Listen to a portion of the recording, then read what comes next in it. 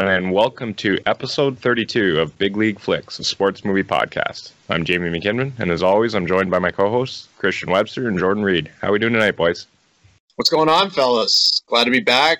Baseball in full swing. It's getting a little bit warmer, hopefully, in the next couple weeks. So, yeah, exciting times ahead. Great to be here, guys. Great to talk about this movie. Lots of different things we can talk about, that's for sure. And like you said, Webb, I said baseball has started back up. Another thing for us to watch on the tube. Yeah, and nice big win by the Jays yesterday, taking down the Yankees. That's right. The Empire Strikes Back or whatever. Not bad taking down Cole on opening day. I wasn't too optimistic heading into the game, you know. But I know I'm optimistic about the season. Jays are going to be pretty sick. They get the bats going, but yeah, good start. I kind of suck though not having a game today. Like they open up against the Yankees and then we have a day off after one day. I didn't like that at all. But they're back on the mound tomorrow and 1:05 start. Excited for that one. I'll be on the couch. Having a lazy day. I'm just gonna let you guys know the Cardinals won too. It's just what we do. We just win. Sorry, guys. We just win.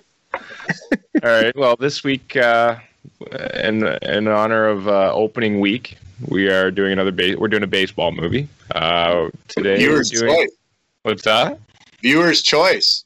That's right. We had our viewers' choice. We put some votes together last week, and we had a neck and neck race between Moneyball and Rad, and Moneyball literally won by one vote.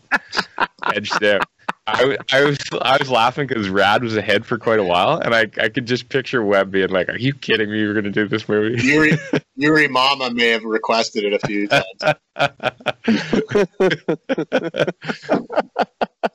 Yeah, we had a lot of people were mad actually when Rad didn't win. They're like, "What the hell? I thought we were gonna get Rad." I'm like, "Hey, people spoke. They wanted Moneyball, so that's what we're doing."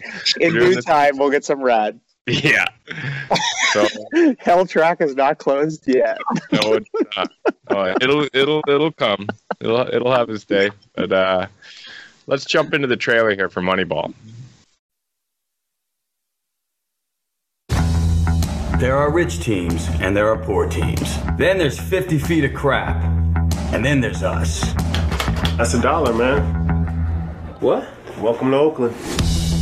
I need more money. We're not New York. Find players with the money that we do have. I like Perez. Got an ugly girlfriend. Ugly girlfriend means no confidence. You guys are talking the same old nonsense like we're looking for Fabio. We got to think differently. Who's Fabio? Your goal shouldn't be to buy players. Your goal should be to buy wins. And in order to buy wins, you need to buy runs. Who are you? I'm Peter Brand. First job in baseball? It's my first job anywhere. We're gonna shake things up. Why don't you walk me through the board? I believe there's a championship team that we could afford because everyone else undervalues them, like an island of misfit toys. We want you at first base. I've only ever played catcher. It's not that hard, Scott. Tell him, Wash. It's incredibly hard. He can't throw. But what can he do? Do you want me to speak? What point do you get? He gets on base. We are card counters at the blackjack table. We're gonna turn the odds on the casino. I'm heading in. Text me the play-by-play. Wait, what? I don't watch the games. Billy Beane has tried to reinvent a system that's been working for years. It was a nice theory, just not working out. And how long is Billy Beane gonna last? He's proven himself right out of a job. In their minds, it's threatening the game. It's threatening the way that they do things. Hey, Daddy, do you think you'll lose your job? What? Where did you hear that? Well, I go on the internet sometimes. Don't go on the internet. Watch TV or talk to people. You're discounting what scouts have done for 150 years? What the hell am I doing? What is happening in Oakland? It defies everything we know about baseball. Just plain crazy. If we win with this team, we'll change the game.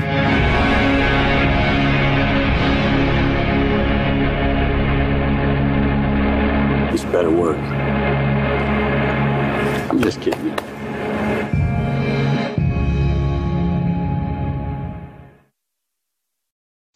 Well, you guys know the routine. So every week before we jump into the movie, we're going to crack a nice cold beer and wet the lips. So without further ado, let's jump into our brew review. Bier her, oh, da ist bald um mir, hey, Bier. Ice cold beer, yeah? What are we drinking tonight, Webb? Well, boys, after being inspired by that Oakland, California weather, you know, the warm sunshine, some cool breezes coming off, I thought we needed a warm pick-me-up kind of beer this week. And since we can't get out of the damn province because of this lockdown again, I figured we're going to go to the Island Paradise in beer form. We're going to head to Calypso Island with our friends from Perth Brewing Company to enjoy a pint of their Calypso IPA. At 4.8%, this session IPA is lightweight and fruit-filled. It's perfect to enjoy on those lazy days of summer when you're watching your favorite baseball team or just hanging in the hammock watching the world go by. So go ahead and grab yourself a Calypso IPA. You're on island time now. For more information on this beer, as well as many of their other great beers, products, and services, be sure to check them out at perthbrewery.ca or give them a follow on all your favorite social media platforms. And as always, Big League Flicks reminds you to please enjoy responsibly and always ensure that you have a safe ride home. Cheers, boys. Cheers. All right. Why don't you kick us off here, JR? What do you think of this beer? I may have started a little bit earlier on this one. You know what? At 4.8%, that thing packs a good punch, and it packs a really good taste, and it's not too high in alcohol. I can see me having a few of these up on my trailer this summer, guys. And nearby Perth, we're not too far away near Athens, so fantastic. Very nice. I'm not going to lie to you. Normally, I don't care about the cans. I like the look of this can. Normally, cool. I'm okay with that. I just think the selling point, very cool. And yeah, for not being too high in alcohol, this tastes like a fantastic afternoon cocktail to have during the start of happy hour in the afternoons. That's what I think of that, boys. Yeah, it's a delicious beer. It's it's got a lot of flavor. So it's got the 42 IBUs. So it's got a lot of hoppiness, a lot of pop there. Nice tasting beer, and the can is pretty cool. It's a pretty sweet looking can.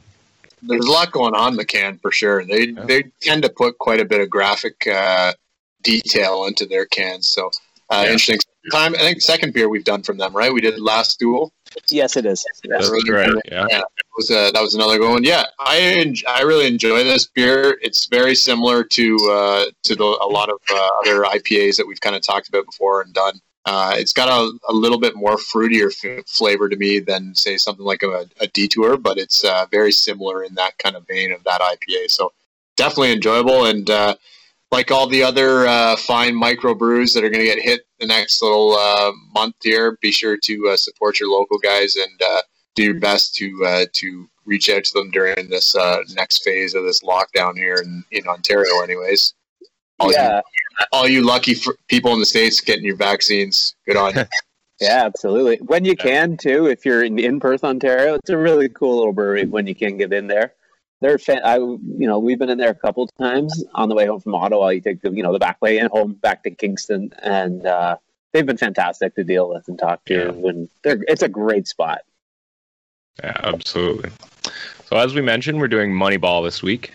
It's directed by Bennett Miller. Distributed in 2011 by Sony Pictures, got a 7.6 rating on Internet Movie Database and a 94% on Rotten Tomatoes. Had a budget of $50 million and grossed a whopping $110.2 million at the box office. Music by Michael Dana, starring Brad Pitt, Jonah Hill, and Philip Seymour Hoffman. Quick movie synopsis. Billy Beane is the general manager of the Oakland Athletics, a small market team in a game dominated by big market teams. Tired of losing to teams with 10 times the payroll, Beane decides to find a way to beat the system. With the help of Peter Brand, an economics graduate, Beane challenges convention as they try to form a competitive sports team using advanced statistical analysis. Let's jump into our character review, and let's start out with Billy Beane, played by Brad Pitt. Billy Beane. These characters are kind of interesting to talk about because they're fairly recent in our lives and we know them fairly well. It's one of those movies where we know these characters and they're very real people. First of all, Brad Pitt was fantastic in this role. Absolutely. I mean, he's good in all his roles pretty much, but this one, he did a bang on job just playing it. Because Billy Beane's a pretty interesting individual. And I mean, he's neurotic, he's driven, he's got some deep rooted anger, I think, on being such a high pick and not working out. Essentially, there's something in there. And he's talking to the scout, that hit a chord with him. All in on baseball, that's for sure.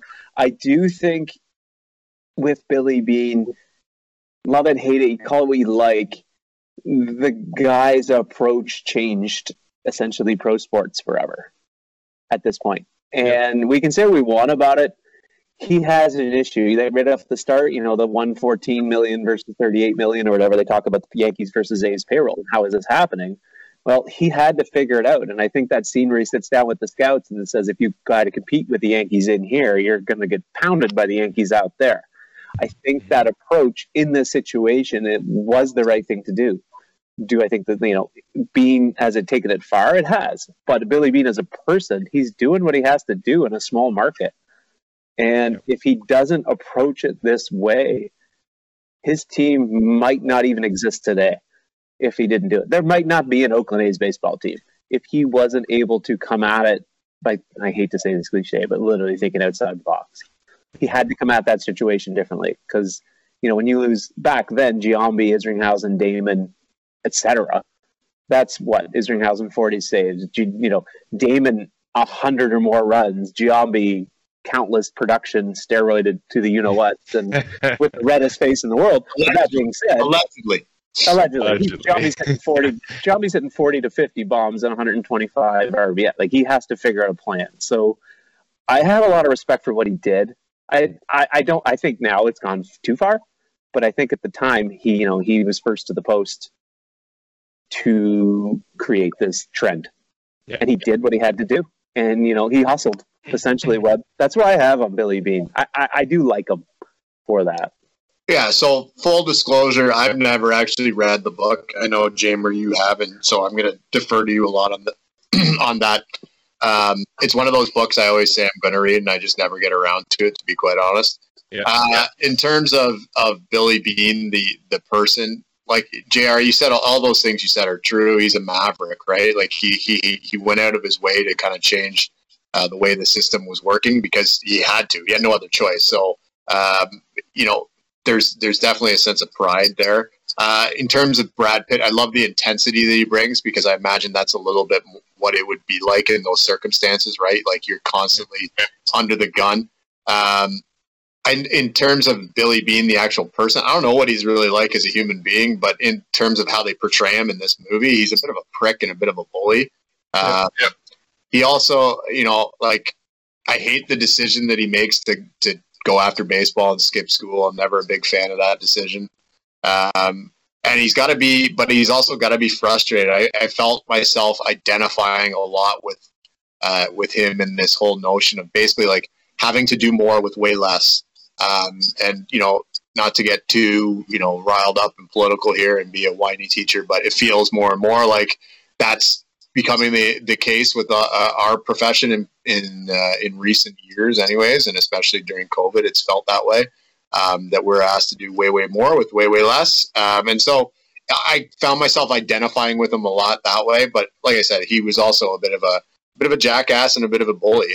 But I think Brad Pitt, they cast it perfectly because I couldn't imagine anybody else but him now doing that role. He's around the right age. He's still in really good shape from what I've seen of Billy Beane in real life. He's a pretty athletic looking guy still. So I thought they did a really good job there, and I thought he did an awesome job, James. Yeah, I don't have a lot to add. I just love Brad Pitt, and I don't know if you guys noticed this, but in every Brad Pitt movie, you especially see it in the Ocean's 11. I think they even did it over. He's always eating. He's eating something all the time. He's eating something. Like in this one, he crushes that Twinkie in 2 bites. He's just like, or he's eating fries at the scout meeting and all that. Exactly.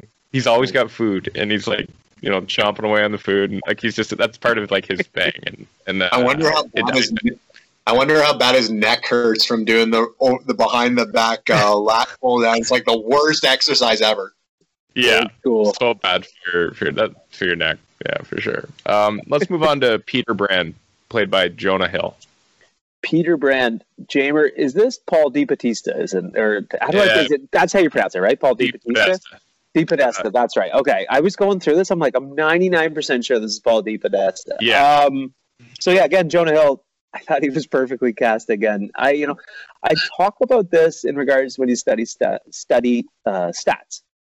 Sometimes that unbiased person coming into a situation can be perfect.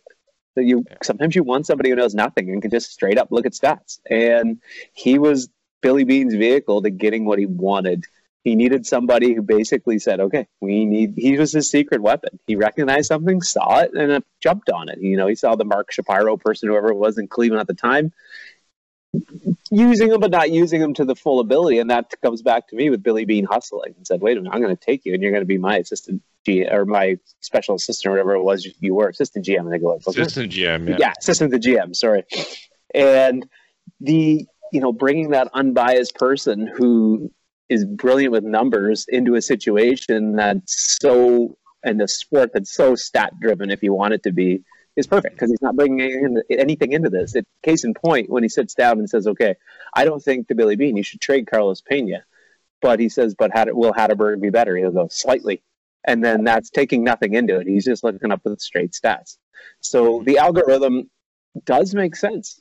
If you get on base, you will score runs. And this is how many runs we're going to need to get 99 wins. Or I think, 99. So I thought he was pretty cool. I think Jonah Hill was fine again. I thought he did a good job of it. Jonah Hill has a way of just kind of being funny without trying to be funny sometimes too, where you're like, you're still funny. And just so unathletic. So like in the scout meeting when he's like, do you want me to talk? He's like, when I point at you, I think that stuff's pretty cool. Jonah Hill and Pitt did a good job together on that. Yeah. He's like, do I point at you? Do I talk? Yes. So get on base. I think that was neat. And I remember the first time I saw it, that was kind of one of those things where you're like, holy cow, you're right. I remember this guy, Chad Bradford and things like that. And sometimes I still use some Moneyball concept when I teach stats, just to students. I'm like, okay, you got to see, look at it from all different angles. Anyway, Webb, I rambled on. Go ahead, bud. I don't have a whole lot. I mean, he's, to me, in the whole scheme of things, I think Billy Beane gets way too much credit for what he actually does. Right? But like his biggest accomplishment is that he sees this guy and plucks him, right? And so there's something to be said for that. And obviously, he's the one that ultimately ends up making all the calls and trades and all that kind of stuff. So I mean, Billy Beane gets his credit. Don't get me wrong, but in terms of the actual game-changing philosophy, it comes back to all this guy, right? And his take on the Bill James or whoever the character guy is, his take on that math. So, I mean, I love it. In terms of Jonah Hill, Jonah Hill's got some pretty. This is when I always say Jonah Hill's best movies are when he's fat Jonah Hill, right? Like in Wolf of Wall Street, when he's with Leo, he's fantastic. This movie, he's fantastic. Super bad. It's when he starts getting into shape, 22 Jump Street, all that. Not as much of a big fan there, but these movies when he's big, fat, lovable Jonah Hill, like good on you for getting in shape. Like more power to you. I want you to be healthy and everything, but in terms of his acting, it's way better when he's fat Jonah Hill. Just that's my own. Yeah. The only thing I'll say about his character though, and that I read the book before I watched the movie, and I knew when I was watching the movie that this is Paul. It's supposed to be Paul DiPodesta, but he didn't give permission to use his name and stuff like that. But everybody else is cast really well, like the character wise. But they kind of changed this character around quite a bit from what Paul DiPodesta was like in real life. Like Paul DiPodesta wasn't like tripping over his feet. Like he was pretty smooth and put together. He wasn't as much kind of like as a nervous, intellectual like Peter Brand is in this movie. But I think for the purpose of the movie, it's more entertaining to have this Peter Brand character than to just have the person cast like Paul DiPodesta was. You wouldn't have had the same comic kind of relief there, and it wouldn't have been the same. It wouldn't have been as fun to watch and entertaining as it is the way that it did it. So I think they did a great job there. That's the only thing I'll just say is it's different than what it actually was, but in a good way. You need that contrast with Brad Pitt, right? Because he's so Billy Beane, because he's so overly confident at times, and right. You need it. So that's good. Let's jump on to Grady Fuson, played by Ken Medlock. So he was the head scout that always butted heads with Billy. I thought he did fine. I had him written down as literally a cliche machine. Yeah. Him and his whole scouting staff. Oh my God, that one scene where you're just like, when he's going, wow, Brad Pitt. Like that literally was perfectly, like, I don't even know if that was written in, but that you could tell that was just Brad Pitt being like, oh my God, wow. He's got an athletic body, good swing.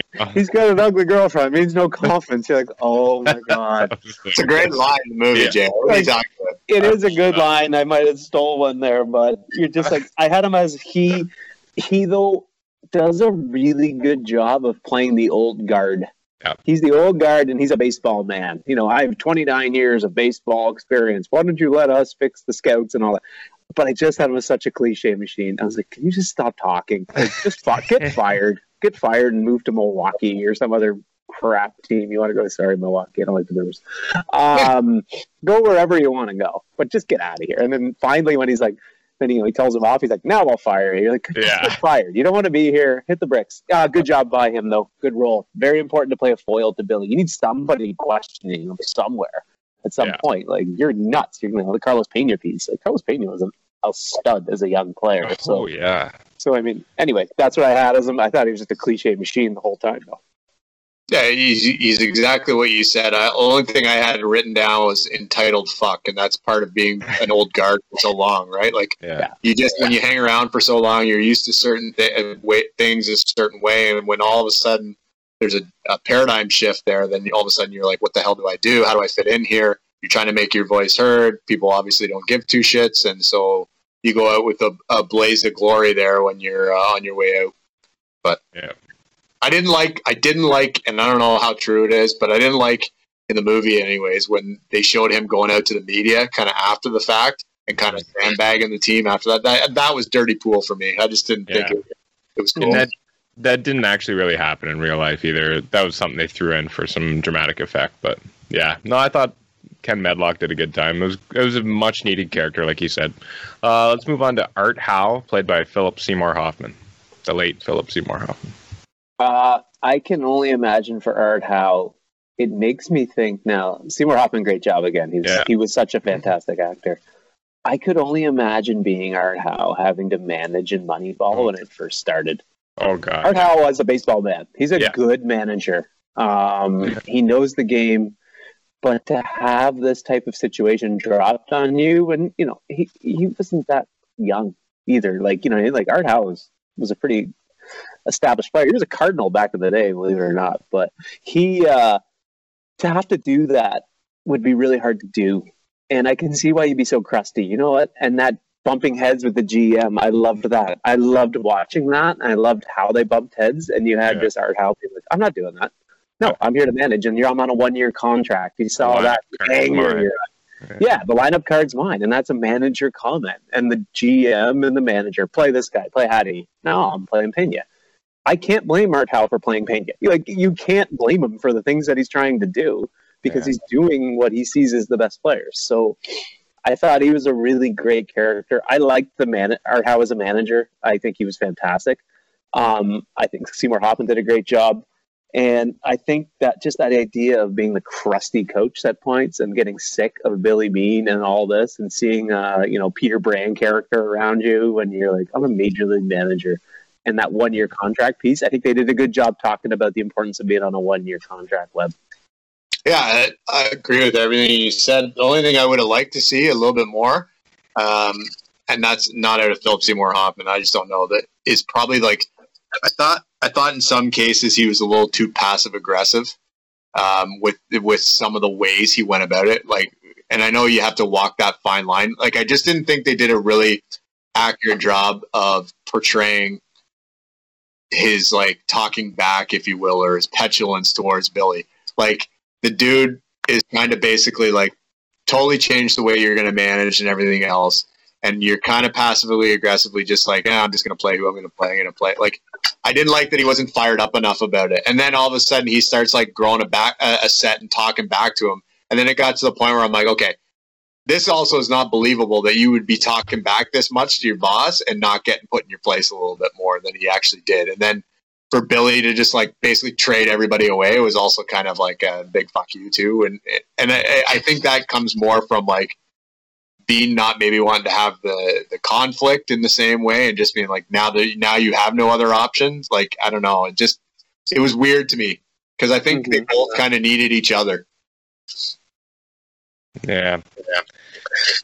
I mean, I don't know if I have a lot to add on that. I think you guys covered a lot of it. But I think there was a couple of things that Art Howe mentions in the movie as well, where he's like, I just won 104 games for you. Like, so, and you know, as a GM, that it's going to be pretty hard to fire a manager that won you 104 games this season ago and brought like a low payroll team all the way to the edge or to the division series against the Yankees. And so I think they're both in kind of a tough position. And I think we've seen lots of those situations too, where GMs and coaches butt heads, like Harry Sinden, I think, in the Bruins, and Don Cherry when he was coaching there. So, I mean, I think there's definitely that type of stuff that happens, and it's a tough position to be. You guys have a way better memory for this kind of crap. Was he back the year after, or was he gone? I don't remember. He went to the Mets. Oh, really?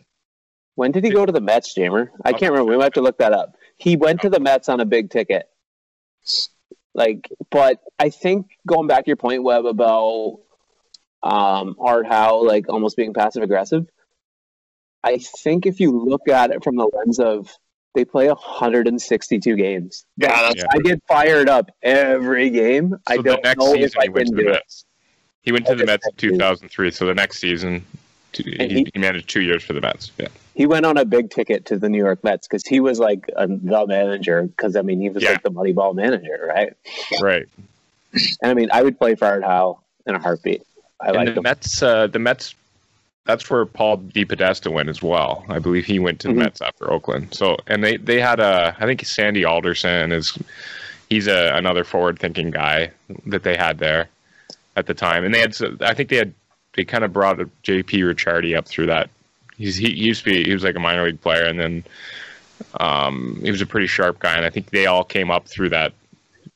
Basically, it was the Billy Bean tree of like system and coaching and what have you. It kind of spread out. So the Mets, I know, were tied into I remember the J.P. Ricciardi effect, and then him coming to the Jays. Like I remember that, but yeah, I was just curious. Sunglasses and bubble gum. That was J.P. Ricciardi. Just sunglasses and bubble gum. Remember the night when you chewed the big sunglasses, chewing gum all day. Guy had more one-liner. Not a huge Gibby guy, from what I remember. No. Are there any other notable characters you guys want to talk about? Yeah, I had actually. I'm going to make two quick ones. I love Ron Washington. I think he's an amazing baseball coach. I love Wash. I would love to have played for that guy. Everything he did and everything he does, and the intensity he did. I know it seems like a lot, but it's genuine. That man can coach. Yes, that man can really coach baseball, and he's a good man. I love the scene where he's like, Scott, it's not that hard. Tell him, Wash. It's incredibly hard. Yeah. And I mean, to watch that guy, the way he worked with Josh Hamilton later, like their relationship was amazing. And Wash is like such a respected man in MLB, and he's awesome. And the other one, Jamer, Scott Harrington, or Scott, what's his name? Hatterberg. Scott Hatterberg. Sorry, Scott Hatterberg. I think, man, he was an okay looking guy. I think the Scott Hatterberg character was pretty cool. And one thing I wanted to talk about, like just the way that approach, because I remember him as a Red Sox, and he was coached as a Red Sox. So I thought it was pretty cool. And the comeback of him, and I remember him vividly playing for the A's, and I remember him playing first base, and I remember Pena leaving. You're like, holy cow, this guy did it. So I had a bit of a flashback on that guy, Webb. Yeah, for sure. I had, I'm going off the board completely. I'm going with Alan, the new, husband, partner of Ron Brown. Things are peaceful here with his whole Zen and everything else. It was so fucking pure. It was so pure California, though. Like he had his kombucha drink and the whole works. Like, fuck off. No time for a guy like him. He was such a wiener. So great.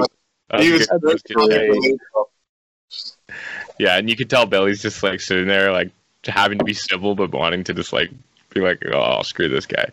I wanted to give a shout out to Reed Diamond, who played Mark Shapiro. He did a good job. I had that. I got that in the realism piece. He looks spot on too. He does. 100% it's him. Yeah. And then also the guy Stephen Bishop, who played David Justice. So Stephen Bishop was he played in the minor leagues in Atlanta's system, and apparently he came into the system after David Justice was already in the majors or had moved on or something. And they used to call him, because he looked so much like Dave Justice, they used to call him Mini Justice or something like that, or Little Justice. So it's funny that he ended up playing him in a movie years later, right? It's pretty cool. What a swing. So, James, sorry, did you say the guy's name that played Shapiro is Reed Diamond? Yeah. Is he any relation to the late, great Dustin Diamond? I don't know. I'm not sure at all. I think he's related to Diamond Dallas Page. You know? Oh, that's a good bang. He's doing yoga. He's doing some DDP yoga now in Atlanta. That's right. All in Atlanta. Yeah. No All-Star game in Hot Atlanta. No, not at all.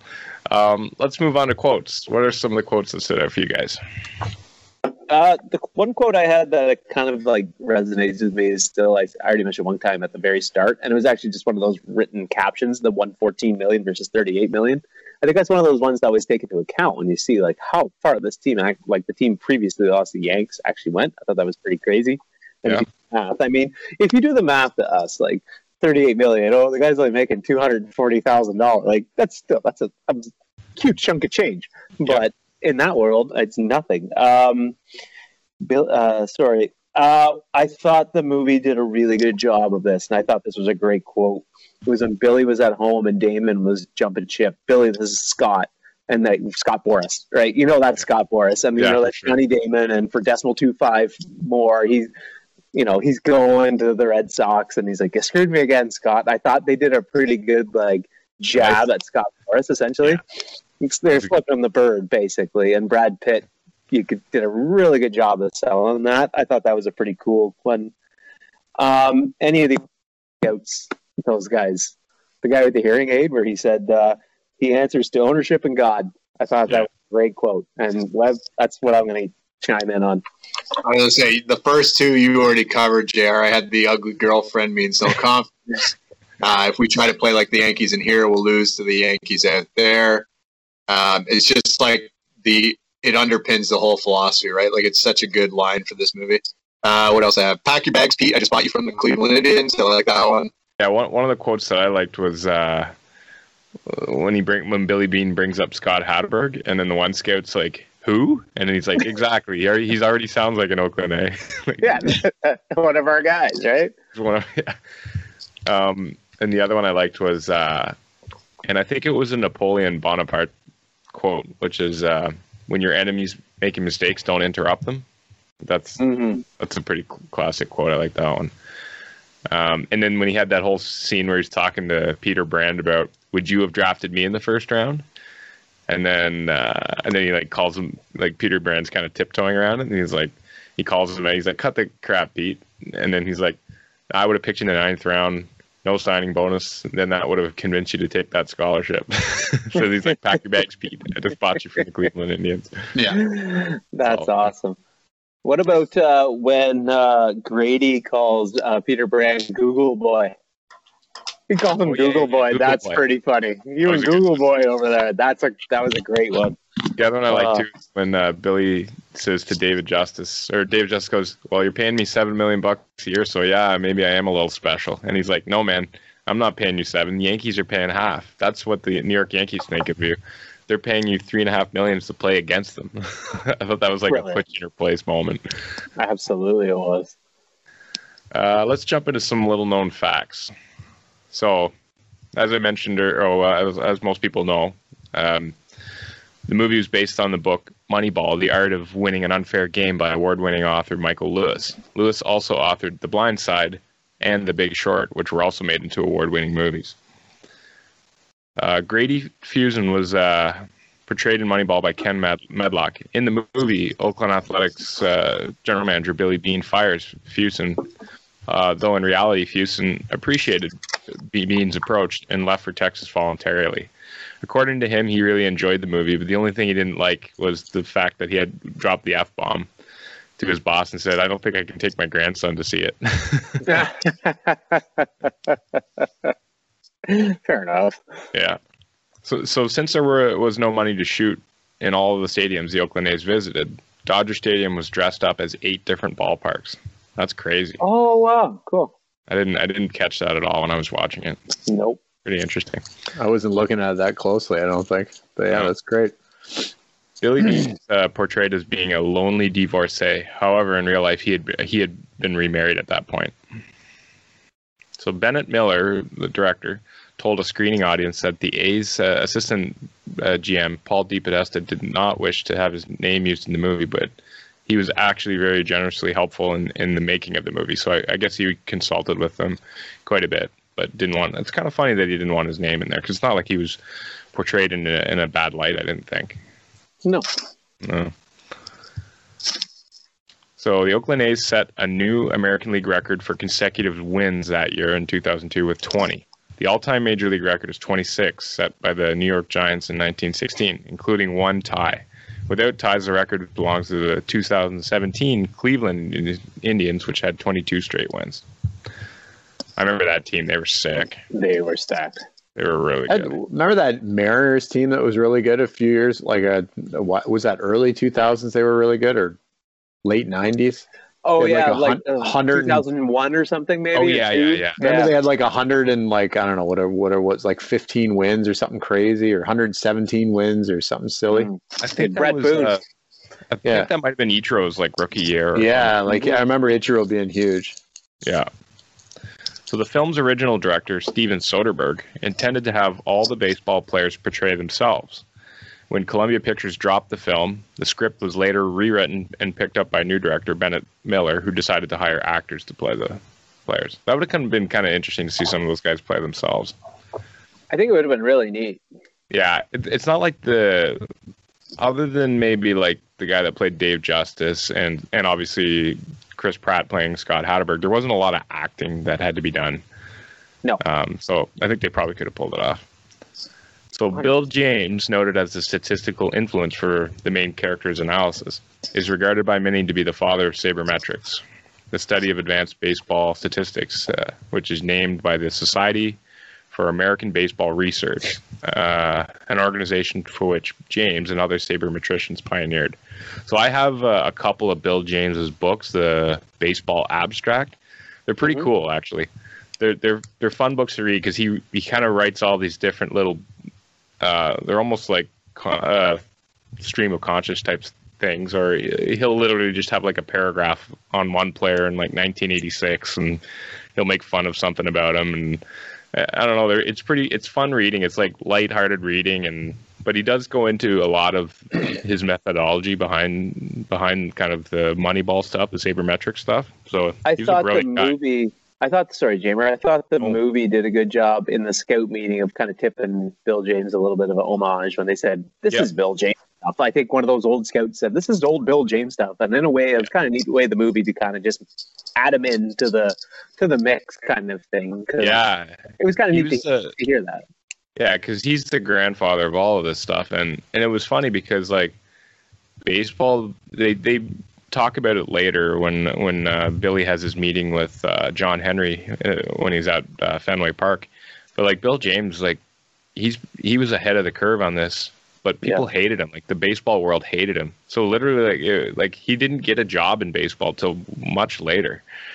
And now he's been paid a lot of money by some big organizations to be part of their thing. I follow him on Twitter though. He's a pretty funny guy. He's got some good stuff. I think you would kind of have to be if you're that insightful and that brilliant. Like they usually have some kind of sense of humor, right? Yeah, for sure. So this is the first baseball movie to be nominated for Best Picture for Academy Award since Field of Dreams in 1989. Art Howe was not happy with his portrayal in the movie. You can kind of see that they didn't make him look too good in this movie. Like I think if I remember correctly from the book, he wasn't as combative with Billy Beane in real life. I think that they kind of amped that up more for the movie. They have to. Yeah. Well, you also have Philip Seymour Hoffman playing him, and the guy is such a good actor, right? Like he can come across being a prick without actually being a prick, like if that makes any sense. Yeah, for sure. He was just so good, right? So yeah, he was great. So the movie doesn't mention that the A's had 3 stud pitchers with 15-plus wins in Mark Mulder, Tim Hudson, and Barry Zito. And 2 hitters with over 30 home runs and 100 RBIs with Eric Chavez and Miguel Tejada. And Tejada actually won the MVP that year, the AL MVP. So I thought they did kind of like when you look back at these like this organization or this team, yeah, I mean, Billy Beane had to do a lot with the low payroll, but to me, I always felt like with this team and the 2001 and the 2002 team, yeah, they had a low payroll, but they also had players that were on their entry deals, so their costs were already down anyway. But they just had everybody hit at the same time. You know what I mean? Like everybody came together at the same time. They had those 3 stud pitchers, all young. They had they had Tejada, Chavez, all those guys in their prime. Or not in their prime, sorry, being young and coming into their prime while they were still in their entry deals. So it was just like kind of like a perfect storm of all these guys being in that situation at the same time. Because really, that would have been a much higher payroll team if those guys were a bit older. Oh, yeah. They wouldn't have been there. No. Sure. So in Michael Lewis's book, Billy Beane gets mad at Miguel Tejada for his high strikeout rate, and the Dominican tells him, "You can't walk your way off the island." I remember that book. It was hilarious. Almost all of the scouts depicted in the film were actual MLB scouts. They kicked around ideas for scripting these scenes, and then they finally just said, why don't we just go get some actual scouts, and then we'll know what the type of conversations they had. And that goes to show you, JR, what you mentioned earlier, all the cliches flying around in there. Like that's what it was like with those. That's what scout meetings are like, right? Like that's the terminology. And I know you've been around the game a long time. That's the stuff you hear when you're, in a room with scouts like that and coaches and players and stuff. So yeah, I thought that was a pretty smart idea. So several of the actors playing ball players have baseball experience. So Casey Bond spent time in the Giants organization. Stephen Bishop played 3 years during the 90s in the Atlanta Braves organization. He was the guy that played Dave Justice. And I don't know if you guys picked this up, but Royce Clayton was in the movie too. He played Tejada actually. Yeah. You could see him in some of the baseball scenes in the field. When I remember, like he turns a couple double plays, and I'm like, yeah, that's Royce Clayton. You can great glove. Yeah, he was really good. He was a Cardinal too, wasn't he, JR? Yeah, he was the Cardinal after Ozzie Smith. He came in and played shortstop after Ozzie. Yeah, I remember his rookie card. Because he was a huge prospect coming in. I remember I had his rookie card, and it was supposed to be. He had a good career. Those shoes weren't too big to fill, JR? No kidding, eh? Good luck. Here you go. Good luck. You're the shortstop after Ozzie Smith, and he wore number 11. And Wizard wore 1. You're like, good Lord. Try not to wear 11. Like, that was his number, though. Royce Clayton always wore 11. He went to the playoffs with them, but holy cow. Let's jump into our realism review. What was realistic and what was unrealistic for you? So I loved there's lots of realism for me because this was such a real concept. Yeah. And a real thing that, in movies, I remember so well because I'm obviously a diehard St. Louis Cardinal fan. The Oakland A's, though, are like personally, I have a soft spot for anything Oakland. And the Oakland A's I have a soft spot for the Oakland A's. So I always loved the team of Oakland. I loved the concept of it. I love the Oakland Coliseum. Their stadium is amazing. There's something about it. And obviously being a Raider fan, it's in a rough area of town. That stadium, no, it is not. That stadium, when it's packed, it rocks in there, and it's intimidating to come into. The fans are wild. Okay, and then I love in that they did a really good job of when the A's go on runs. If you ever watch an Oakland A's game, and listeners, I dare you to watch an Oakland A's game. It's always sunny. Oakland A's games are always nice and bright and sunny, and they have great walk-off celebrations. And the A's walk-off celebrations are fantastic. I thought the opening day feelings Like that, remember the opening day scene? I thought that was a good one. Where's all the pomp and circumstance? I thought I had real Billy working out on it because he's such a fitness fanatic, but at the same time fake. Because I guarantee you the Oakland A's had a better gym than that. Yeah. And there's a lot of steroids that got done in that gym, boys and girls. I'm not going to lie to you on that. Okay. Using stats to help Stuart Scott on ESPN. That was awesome to see. I forgot about that he was on there. I thought that was really neat to see. I thought just the anger in the fighting. I thought Billy Beane being angry. Another real thing I like is, and I've said this before to you guys, I like how Billy Beane and Jonah Hill's character, Peter, I love how they got Hatterberg because he's a baseball player. I think it gets lost in modern day times now where, I mean, Jamer, you see it in hockey, Webb, you see it in basketball. Like I play in hockey I play left wing, or in baseball now you'll meet a kid. He's like, I play right field. I'm like, you're 7. You don't play right field. You play any position you want to play. Yeah. And I think that was pretty cool how they said, you know what, this guy's just a baseball player and we can show him how to play first base through coaching. And that's where guys like Wash come into play. Right. I think there's something lost on that in modern day times with all these specialty camps and things like that people go to. And I mean, in our world of hockey, it's also in GTA or in Toronto area, there's baseball camps and they go to this and they play this and do all that. I think it's lost the art of just being a baseball player. Where the best player when you're a kid pitched and played shortstop and batted second. We don't see and hear of that as much anymore. So I thought that was pretty cool how they just saw Hatterberg as a baseball player. He's not a washed-up catcher. He could just go play first for us. I thought that was cool. Anyway, I'll speed up. I thought the real run-up pitch counts, that is a thing that all the good teams do. Any good team that makes the playoffs, they will run you up into a pitch count in no time. The Red Sox are masters at it. You'll be like the Red Sox and Yankees taking 5 hours to play 4 innings. But the Red Sox are brilliant at it because those Sox teams especially with Veritek, Poppy, Manny, you'll be in the 5th inning, it'll be 0-0, but you're at 110 pitches and your tongue's hanging down to your feet. They're masters of it. And no big deal because those games never started till the 6th inning anyway. Fake is that this is going to get, you can hate whatever you want to say. In the end, Moneyball doesn't work because eventually, in my opinion, it's great. It's going to get you to the dance, but it's not going to put you over the hump because the algorithm changes once you get to the playoffs because now you're not facing starters 4 and 5 anymore. You're now facing quality starters all the time. So gone are think of just your 4 and 5 starters on your team who are maybe bullpen long relief men at best. Now you're facing premium pitching all the time. So to me, the algorithm changes and your Scott Hatterberg's no longer facing those pitchers anymore. I thought that was something that kind of got overlooked. Jamer, you made a good point about the pitching staff of the A's. They were deep and had 3 studs. They had 3 Cy Young Award winners, and that doesn't get mentioned. Miggy playing shortstop. You had 2 premium power hitters playing shortstop and third base, and they talk about them, but they don't really talk about them. Like Eric Chavez is one of my favorite baseball players of all time, and like they get more love in the book, but not in the movie.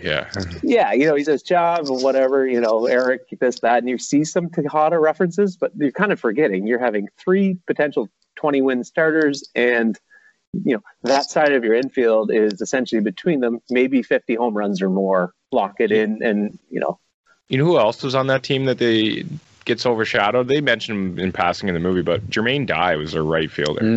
Jermaine Dye was a stud right fielder. Yeah. Stud. And they also had Eric Burns. Eric Burns was really good that day. Like Ray Durham comes. Like, those guys are legit. Those are real good baseball players. Anyway, Webb, I went on a little long, so sorry, dude. No, you got lost because I don't have a whole lot. The thing that stood out to me, I don't care how poor you are, the paying for soda thing and the craft services area, it was so over the top. I'm like, if you can afford a private jet to fly your team around on, you can afford to buy goddamn soda. I'm sorry. I love how he worked it into a trade. It was just so over the top. The working out thing I had too, JR, the gym. The other thing I talked about it briefly, just the amount of back and forth back talk. I don't know how much that would go on with the manager basically having the stones to really yip it at Billy Beane the way he was. I don't know if that does. I think that does happen. There's lots I think it can, depending on how long they've been together. I don't know if, and again, I don't know the history. I haven't read the book. Like, I don't know how long Billy Beane had been there compared to Art Howe and who hired who. Like, if Art Howe Billy had been there since '96, and he was like a legend in the game. He won Manager of the Year. He'd been around the game for 50 years. So was he's a lot older than Billy Beane too. Was Billy Beane the GM that hired him as the head coach or the manager? Have to see when Billy started. I can check. I'm not sure. Yeah, but like I usually it's like it's one thing, right? If you're the GM and you hire that guy and he's your guy that you've hired right from the get go, right? Versus coming into a situation where that guy was kind of thrust upon you as the new GM. It's I just feel like it'd be a different case. He didn't hire him. He didn't. Yeah. So Billy became the GM in '98. Art Howe had already been there for 2 years, but prior to that, Billy Beane was like a scout in the organization. So he was a scout. Yeah, so he was probably aware of him, but yeah, I don't know. It just seemed it still doesn't rub me the right way. I don't know. It just the way it was portrayed, and they could very well have been like best friends the next minute, right? It just the scenes that they chose to keep in the movie. That's what I'm going off of. Other than that, I mean, the other thing that no, actually, I got nothing, James. Sorry, all over to you. I'm gonna defer my time on this one. Well, you guys pretty much nailed it. Basically everything. I thought they did a really good job. I mean, they did a pretty good job of matching it up with the book. There's a few small things. One thing I did want to mention, though, and it's kind of a nitpicky thing, but in the movie, they make it sound like they had to go out there and find Chad Bradford and also Jeremy Giambi. They talked about bringing Giambi in. I remember the scouts no. Remember they were like getting upset about bringing Giambi in. Giambi was already there. He'd already been in Oakland A for 2 seasons. He was on the 2001 team, and same with Chad Bradford. He was on the 2001 team as well. He was in their pen, and he had good numbers. Jeremy Giambi's the guy Jeter tagged out on the play where Jeter ran in and tagged him. That's Jeremy Giambi. Yeah, that was totally him. Yeah. So they made it seem like they were going out to get them and bring them in to help replace, but they were already there. Those guys were already. And Chad Bradford had a really good year in 2001. He was a big part of their bullpen. So. And to your point, JR, about the Hattebergs of the world not having success in the playoffs and everything else. Those are the intangible pieces, right? And the whole reason it doesn't work is because at some point in time, talent is just going to take over, right? And the top players are getting the top dollars, and talent is just going to take over. We see it all the time in all professional sports. One thing they didn't really do in the movie, they kind of left it out of the movie, but it was actually kind of a big thing in the book, was when they traded Giambi for John Mabry. Mabry came in and did not like any of this Moneyball stuff at all. He was a vet guy, He was with the Cardinals, I think, for a while too, wasn't he? Oh yeah, Ex-Cardinal. Yeah, he had a good bat. He could hit. But when he came in, they wanted him to take pitches, get down into two strike counts and stuff. And Mabry was like a first ball hitter. He jumping on first pitch fastballs and stuff. So basically, he told Billy to fuck off and just did his own thing. So in the book they talk about the battles between Mabry and Billy Beane, and there was constantly a headbutting there going on. So I think maybe they replaced some of that with some of Art Howe's depiction in the movie, but that was just one thing I wanted to mention as well. Let's jump into the soundtrack. So the music was composed by Oscar-winning Canadian composer Michael Dana. Dana won an Oscar for Best Original Score for Life of Pi. What do you guys think of the soundtrack? I mean, there wasn't really a ton of stuff. I'll be really brief. It was fine. Saw a little locker room music, maybe where Giambi was dancing. I don't have a whole lot. Well, I'm not going to lie. Not much for me on this one. No, there was in the stadium, there was some Journey and some classics that way. Yeah. Anytime one where they were walking opening day. That was a cool scene, the opening day one. It just made me miss our trips to Toronto. And I'm like, well, it should be us right now. When JR was talking about the pomp and circumstance of opening day, all I could think back was that game that we went to, whatever that was, 4 or 5 years ago now. And it was it the Roy Halladay game that they had honored Roy Halladay? First pitch. And it was, remember, like the opening ceremonies and everything else was like a good 2 hours long. Like the game itself was supposed to start at like 7 and it didn't end up like going till 9 or something crazy. I just remember it being so long. But yeah, and we were pretty pinned by that point. So it was packed house that day too. It was Dustin great, McGowan started for the Jays. Yeah, that's right. Boy. I remember that. And it was Hashiro Tanaka for the Yankees. Yeah, there you go. Yeah, the soundtrack itself, I mean, yeah, it was fine.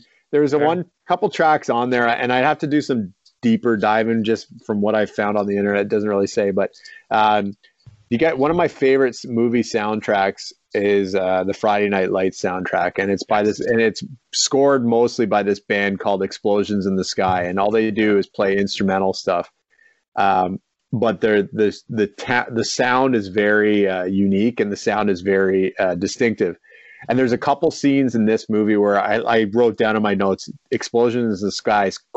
Because I want to see if they're like kind of featured on this soundtrack somewhere, because it sounded very distinctly like them. Like the scenes where he's in his driving in the car, and he's doing the donuts and things like that. Like there were some very distinct sounds. And then I thought the add-in piece of the daughter song was really well done too. That was nice. That's Ray Donovan's daughter, eh? Yeah. Ray Don. All right, let's get into our wrap up. Where do you guys have this movie ranked among baseball movies? Where do you have it all-time sports movies? I'd say the baseball movies. I really enjoy the acting in this movie, so I'm going to put it in the top probably 7 of baseball movies for sure. Yeah. Right off the top of my head, because the acting's so good. The Moneyball story in Oakland and the soft spot I have for Oakland, anything is right up there for me. All time, I'm going to put it in the top 30 somewhere. I just like it. I love Oakland Athletics baseball, and Brad Pitt acting, and like you said, the nuances of him always eating. Philip Seymour Hoffman, R.I.P. You don't see him. I mean, you don't get to see him anymore. So it's just to see him again in roles. And Jamer and I were talking before we started of all the good roles that he's played. It's nice to get to see him again. The Long Take Paul is my favorite. Oh yeah, because he's sharded. That's where I have all that. So that's where I'm at on this one. Great movie. I love it. Yeah, I'm going to go baseball. I'm going to go 8 all time. It's outside my top 50. I'm going to put it in the maybe you know what? I might put it in my top 70 range, top 75 range. I enjoy it enough. I don't love it. I was saying to JR before, at the end of the day, he doesn't win. He doesn't win anything, and I think he gets too much credit and too much hype, and it annoys me that he doesn't take the job with the Red Sox. Here you are bitching about all the stuff about how you could get unfair game, blah blah blah. Go friggin' take the job with the Red Sox and shut up. No, I like that. I do too, because I like that, but I also don't want to hear you whine about it. That's the choice you made. Yeah. So it sucks though that they won the World Series 2 years later. Yeah. There's a scene where he's talking, where Peter's talking about how, it's actually really good that you cut Johnny Damon. I'm like, Johnny Damon ended up winning the World Series next year, the year after that with the Red Sox. And he built their culture. Johnny Damon built that culture. Did he not hit a grand slam against the Yankees in Game 7 or something? Remember he had a huge beard too. He looked like Jesus out there, and he got more tail in Southie than anybody that I know. Yeah, maybe Julian Edelman. I don't know. They were just a bunch of idiots. I love that Red Sox culture. That you're just a bunch of idiots. It was amazing. But yeah, I don't know. The movie is really long. It's about 45 minutes too long. So that I can't go any higher than, like I said, maybe in my top 75. It wasn't one. I'll be quite honest. When the poll results came in, I wasn't overly excited about it. Let's put it that way. You wanted Rad. You were just upset. I wanted Cool Runnings. Throw us for a loop. I love Cool Runnings. Love me some John Candy. I've got this one number 5 on my all-time baseball movies and number 45 all-time. And all the stuff you guys mentioned. There's so many scenes, Webb, where that game, they were profiled literally 15 minutes of that Kansas City Royals game. And it's why? We didn't that wasn't really that important. Like they could have don't win anything, and so they have to make the street game the most important part of the movie. It's the lamest thing ever. They could have easily just done a scene there where he comes in and they make a couple errors and he leaves and that's it, just to show that he's got that superstition or whatever, right? But the Mike Sweeney reference is kind of, they show him hitting a ding dong. I'm like, oh yeah, Mike Sweeney, he was a stud back in the day. He could hit. He could really hit. Yeah. What I want to know was that footage of Euclid? Was that fake guy, or was that him? That was actually him. He was. I know he was a bigger dude, but he was pretty round in that picture or in that video. Same thing. The footage of Jeremy Brown, the guy that hits the home run but doesn't know it and falls. Yeah, that was legit too. Oh, cool. So let's jump into our draft. So this week we decided to go with a draft that kind of ties into, Moneyball, nerds in sports and stuff. So our draft this week is nerdiest athletes in sports history. I can't remember who's got number 1 pick this week. I think that's me this week. I believe it's JR. Yeah. I think I have first overall pick this week, boys. And this is, there's lots of geeks out there who end up being fantastic athletes, but I'm going to go with one. I'm going to stick in baseball. Nice. Okay? I'm going to pick a pitcher who I don't think he walked a whole lot of guys. He's from Las Vegas, Nevada. He wore glasses. He didn't wear them when he pitched, but he threw a ton of strikes, played for the Chicago Cubs, Atlanta Braves. He was dominant throughout his career. He is literally one of the biggest nerdy little guys that will go out there, and he will dust you in 2 seconds. So Brett Cecil and his flip-flops? It's not Brett Cecil, believe it or not. I'm going to go with Greg Maddux. Yeah, Chick Sting the Long Ball, baby. He's from the Chick Sting the Long Ball commercial. That commercial was amazing. Yeah, it was really good. He's such a nerd. I love him. That's good. And that ad he does on YouTube with Chris Bryant. Was the professor. Yeah, Nickname's Professor. That thing we does with Chris Bryant, where he comes in and throws BP to Chris Bryant. Amazing. That was great. Yeah. Oh yeah, so funny. I think you're 2, James. Yeah. 2. Okay. I'm going to stick with baseball too, and I'm going to pick this. This guy was a longtime former MLB reliever who attended Princeton. And he actually wrote his thesis on sabermetrics. So he's got a tie into what we did with this movie. So, and he even interned one off season for the Department of Agriculture in Washington, tracking the migration of cattle diseases. Oh, wow. I'm talking about Ross Ohlendorf. Do you remember Ross Ohlendorf? I did some reading. He came across my list. I remember him. He pitched for the... He pitched for Washington, and I think he might have pitched for the Padres as well. But I remember him as a reliever. He's a decent reliever. Nice. Awesome. All right, I'm gonna go the hardwood, obviously, and I'm gonna go with the NBA equivalent to Moneyball, and kind of where the analytics movement started in basketball. I'm going with the Houston Rockets. I'm going with Shane Battier with my number 1 pick. Because he was all the intangibles. Daryl Morey essentially built the Houston Rockets off of Shane Battier. Yeah. If you listen to JJ Redick, who we give a shout out to for this whole idea almost all the time, talk about who Mike Krzyzewski loves the most out of any Duke player. It's always Shane Battier. So I'm going with Shane Battier as my number 1 nerd. And then coming back. It's a tough one. I went kind of a different route than you guys. I went with guys who were like really, really academically smart. So I'm going to go with, I'm going to go a little bit old school on this one. I'm going to go with somebody who is arguably maybe one of the, if not the most well-known famous goalies of all time in the NHL. I think he's a New York Times best-selling author. He's a member of Parliament in Canada. Great pick. And he might be the Habs' best goalie of all time. I'll throw him and Patrick Waugh in the mix. Waugh's pretty freaking good, too. I'm going with Ken Dryden. Number 2 on that web. It's a good pick. I'm going to go over to the hard court for my next pick. There were 2 nerds on this team, and I'm going to pick this one. He's also a Hall of Famer. But this guy is a huge Dungeons and Dragons fan, and He's been known to attend a lot of Renaissance fairs and dress up in all the garb and stuff like that. And he even has a tattoo of Merlin the Magician. I'm talking about Tim Duncan, the most boring superstar in the history of any sport. The big fundamental. Yeah. Oh, that's good. All right, on to me. That's a good pick. Okay, so I'm going to go actually into the MMA world, my next pick. Ooh. She was a dominant, bantamweight champion for a really long time. She made her name into the WWE after that. She dressed like Roddy Piper. Oh. I'm going to go with a Pokemon-loving Ronda Rousey. Wow. Wow. Ronda Rousey loves Pokemon. I researched that. I did not know that off the top of my head. I was like, I gotta dip into it. So I'm going with her. And then my last pick.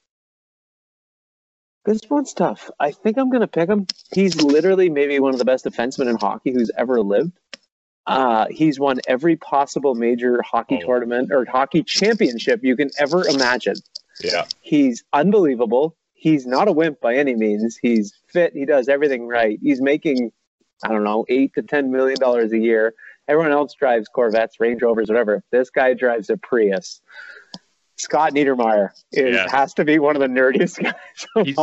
He's the hockey equivalent of Greg Maddux to me. Oh yeah. Oh yeah. That's a nice rounding off pick, JR. That is a good pick. I had to throw him in there. This is a really good pick. I guess I'm back again, eh? Yeah. Well, I think I got to go with this guy. His Stanford teammates used to call him Urkel, and anytime he's ever been in an interview, he just looks like such a nerd. Tiger Woods. Yeah, absolutely. Yep. Absolutely. I was gonna say honorable mention might have been Bryson. He's pretty nerdy with all his stuff that he's into. But all right, I'm gonna go with because we have to go with the stereotypical land / home of the nerds. We're going to Harvard. I'm gonna go with this is a tough one because you got a toss up here. I could have gone with either or, but I'm gonna go with the guy who's played for pretty much every NFL franchise at this point. Pick. I think I gotta go. I think I gotta go with Fitzmagic on this one. Smart as hell. Pick. Went to Harvard. He's managing doing all right. Linsanity, honorable mention, but yeah. I thought you were going with Linsanity on the. No, I figured I better switch it up. I went basketball first pick. I better switch it up this time around. Fitzmagic's a great pick. I gotta give a shout out to the Admiral. His nerdiness is well known. Oh David yeah. Robinson. And R.A. Dickey. Anybody who models their pitch after a knuckleball, like, come on. Yeah. You're king of the nerds. And, what about Jason Spezza? Oh, yeah. Come on. I don't think that guy's a nerd. What about, can we go with Captain Turtleneck just because? Thomas Buchanan. Or Fleckeneck. I forgot about him, the turtleneck. Oh my gosh. You know who else was a nerd? U.S. women's soccer goalie Hope Solo. Oh, Hope Solo. Yeah. Obsessed with Harry Potter. Did you guys see the one I was reading? JaVale McGee is really big into making like Toy Story movies on like YouTube, apparently, with like action figurines. No way. Like stop motion animation. Not even stop motion. Just like literally, like we'll take his hands and go like this. Like it's not even stop motion. Boy! I love JaVale McGee. He's one of my all times. He may be the leading star of Shacking the Fool. I don't know if there's anybody on that show more than him. Yeah. Oh, he takes care of it. Yeah. Honorable mention. I also had George Peros. Yeah. Dude went to Princeton. Yeah, I played against him. Like he went from tough guy to now he's the head of the discipline committee or whatever in the NHL. Well, Princeton had him, and they also had there were two brothers, but the one guy, Kevin Westgarth, who played in the NHL for quite a while. They had those two spiders on their team. Yeah, there was one time.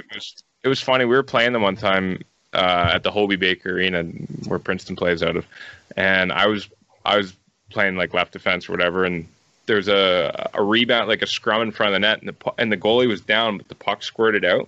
So I booked it in from the point, and the goalie was like turning over to reaching over to cover it. So I just like dove and like speared the puck and the goalie into the net, and then the net came off and everything like that. And I remember I was laying on my back on the ground, and Westgarth grabbed me by the jersey and literally picked me off the ice and like held me up in the air like this with face to face. And he's like, "Don't ever fucking do that again." And I was like, I won't. Scary motherfucker. That guy was tough. That guy was no joke. He's married to he married Bill Cowher's daughter. Oh, that's that guy. Yeah, that's a tough family. Yeah. Can you imagine that? Going home to meet Bill Cowher? Bill Cowher, yeah. The king of speaking moistly. Imagine that guy. Like that guy drives the bus for Team Moistly. Just spreading the COVID. Oh, everywhere. Oh, wow. All right, tell them where to hit us up, Web. All right, thanks everybody for listening, engaging with us on social. Don't forget to give us a follow on Instagram at Big League Flicks Pod, on Twitter at Big League Flicks. You can also check us out on YouTube and on TikTok. And if you like what you're hearing, don't forget to like and leave us a review, and don't forget to subscribe. Cheers! Thanks everybody. Cheers. Take care, everybody.